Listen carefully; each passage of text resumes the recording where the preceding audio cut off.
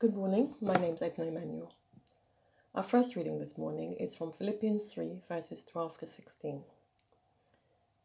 I don't mean to say that I have already achieved these things, or that I have already reached perfection, but I press on to possess that perfection for which Christ Jesus first possessed me. No, dear brothers and sisters, I have not achieved it, but I focus on this one thing, forgetting the past and looking forward to what lies ahead. I press on to reach the end of the race and to receive the heavenly prize for which God, through Christ Jesus, is calling us. Let all who are spiritually mature agree on these things. If you disagree on some point, I believe God will make it plain to you, but we must hold on to the progress we have already made. This is the word of the Lord. Thanks be to God. Our second reading is John chapter 21, verses 15 to 19. After breakfast, Jesus asked Simon Peter, "Simon, son of John, do you love me more than these?" "Yes, Lord," Peter replied. "You know I love you." "Then feed my lambs," Jesus told him. Jesus repeated the question, "Simon, son of John, do you love me?" "Yes, Lord," Peter said. "You know I love you." "Then take care of my sheep," Jesus said. A third time he asked him, "Simon, son of John, do you love me?" Peter was hurt that Jesus asked the question a third time. He said, "Lord, you know everything. You know that I love you." Jesus said, "Then feed my sheep." I tell you the truth. When you were young, you were able to do as you liked. You dressed yourself and went wherever you wanted to go. But when you're old, you will stretch out your hands, and others will dress you and take you where you don't want to go. Jesus said this to let him know that by what kind of death he would glorify God. Then Jesus told him, "Follow me." This is the word of the Lord. Thanks be to God. Let us pray. Heavenly Father, we pray that you will open our ears to hear and our hearts to receive your word this morning. Amen. Well, have you ever been in a position where you felt as if you have messed up anything so badly? So badly that it would be impossible for you to get it sorted out? Have you ever done something so hurtful to anyone, especially a friend, that you felt they could never forgive? Have you denied a friend, not just by your words, but by your action, your inaction, in order to protect yourself? From our John passage today, made me think Peter may have felt like that, because only a short while before, Peter had denied knowing Jesus, not just once, but 3 times. It couldn't have been a worse time for the disciples. That was the night Jesus was arrested and put on trial. So, could Peter be forgiven? Could Peter be used again? Here we are after Jesus' resurrection. Jesus had already appeared to many people, including the disciples. He met them twice in Jerusalem and told them to go to Galilee. So this would be the 3rd time he would meet them. The circumstances weren't exactly ideal. So when Jesus arrived in Galilee, the 7 disciples that were there were not doing what he had asked them. Jesus had asked them to wait for him there. But instead, Peter decided he wanted to go fishing, and the others decided to join him. So they fished all night. In the morning, they saw a man standing on the beach. He called out, asking them if they had caught any fish.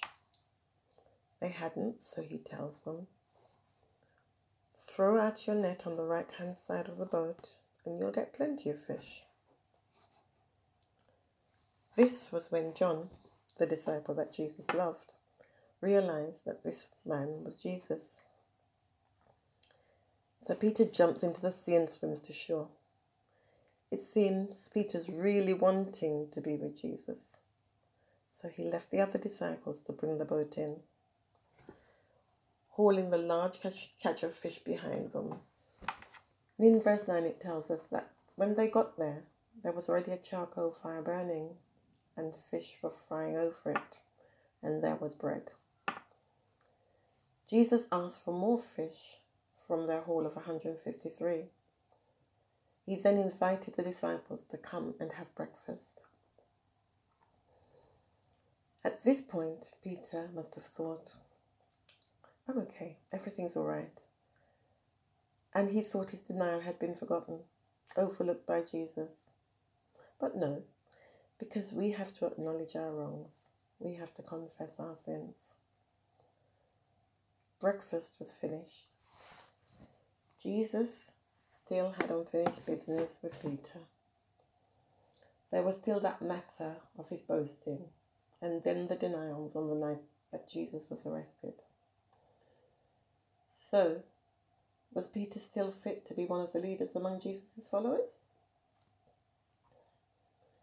Jesus asked Peter the same question 3 times. I believe Jesus was trying to pull out what was in Peter's heart. Jesus asked him the same questions 3 times. With each response, Jesus gave back to Peter a responsibility, each one greater than the one before. Imagine if you were to be asked the same question 3 times. By the 3rd time, I know I wouldn't be very happy. In these questions, I think Jesus was questioning Peter's loyalty. Peter had boasted that he loved Jesus more than all the others. Do you love Jesus more than your family, your friends? Or do you love Jesus more than me? On what basis have you made that assumption? Ironically, now only Jesus would know if that was the case. Jesus requires agape love, the highest form of love, selfless love, the love he gave, the love of commitment and sacrifice, the love that's mentioned in John 15:13. Greater love has no man than this, and to lay down his life for his friends. That's what God did for us through Jesus.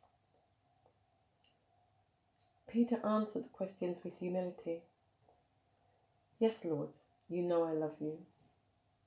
Twice. But the 3rd time, a little upset, he responded, Lord, you know everything. You know that I love you. Each time Peter responded, Jesus gave him a responsibility. Jesus is restoring Peter to the position of leadership. But Peter had made mistakes. He bragged about his love for Jesus. When Jesus told him that he would deny him 3 times before the cock crowed twice, he denied it. He went to the courtyard while Jesus was on trial, and he was recognized. He perhaps shouldn't have been there. He had put himself in a position and now felt his safety was compromised. And so he had to protect himself from denying Jesus. In that particular moment, Peter showed greater love for himself than for Jesus. He was protecting his own life. And no, he was not as committed as he had claimed or even thought. Peter could not in good conscience claim agape love. That's sacrificial love for Jesus. Peter had strong affection for Jesus, but perhaps just saw him as a friend. He would have had a deep appreciation and respect for Jesus and was humbled at just being able to be with him. Even though religious leaders had thrown all sorts of accusations against Jesus, Peter believed Jesus. Jesus doesn't settle for quick answers or the answers we feel he wants to hear. He gets to the heart of the matter. Peter had to face his true feelings and motives when Jesus confronted him. something we will all have to do. After breakfast, Jesus asked Simon Peter, "Simon, son of John, do you love me more than these?" Remember, that was Peter's boast. Peter said, "Yes, Lord, you know I love you." "Then feed my lambs," Jesus told him. So, the first responsibility given to Peter was to feed my lambs. The lambs are the young sheep, which are the most vulnerable and need to be tenderly cared for. Jesus is commanding Peter to take care of the most vulnerable sheep, the babies, the new believers. Peter is to teach new believers about how to be followers of Jesus. Jesus repeated the question, "Simon, son of John, do you love me?" "Yes, Lord," Peter said, "you know I love you." "Then take care of my sheep," Jesus said. The second time, the responsibility given to him was to take care of my sheep. Peter was to take total care of the flock, not just the feeding. The sheep are more mature than the lambs. Jesus was trusting Peter with the spiritual teaching and care of his followers, including the mature ones. Jesus was confirming to Peter that although he had messed up, he was still capable and could still be useful. So the third time he asked him, "Simon, son of John, do you love me?" Peter was hurt and asked the question a third time. Peter was hurt that Jesus asked the question a third time. He said, "Lord, you know everything. You know that I love you." Jesus said, "Then feed my sheep." Even though the questions were the same, it seemed that the third time more emphasis was put on the word love. The tone of the question felt different. The passage says Peter was hurt, and this time Peter doesn't use the word yes.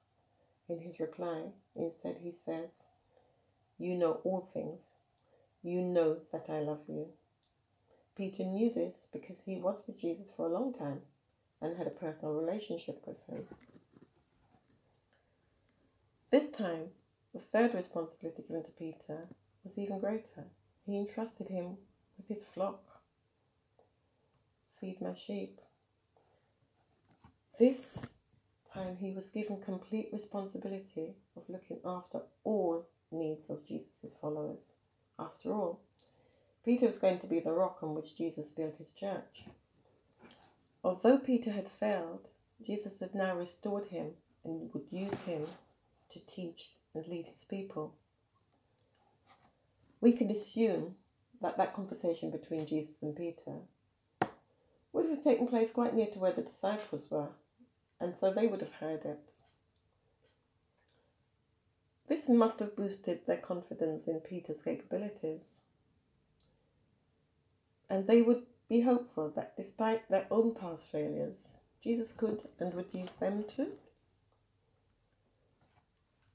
So, like Peter, all of us have failed the Lord in our words and deeds. Our confession prayer requires us to acknowledge those things which we should have done, that we didn't, and the things we should not have done, that we have. We have all sinned. Jesus was able to forgive and restore Peter and use him. He can do the same for us. If this conversation between Jesus and Peter was to take place between you and Jesus, how would you respond to the questions? Because when we have done wrong, we need to acknowledge that we have done what we have done, not try to excuse our behavior. We serve a just God, and like with Peter, he will forgive our sins. He will meet us where we are, and he will use us for his glory. We will then be able to feed his lambs. In our Philippians reading, Paul tells us that he hadn't achieved perfection, but he focuses on one thing, to forget the past and look forward to what lies ahead. This week I received a really timely WhatsApp message which seemed to sum this all up for me. It said, I am a Christian. I am not perfect. I mess up, but God's grace is bigger than my sins. Father, we thank you that your grace is bigger than our sins. Amen.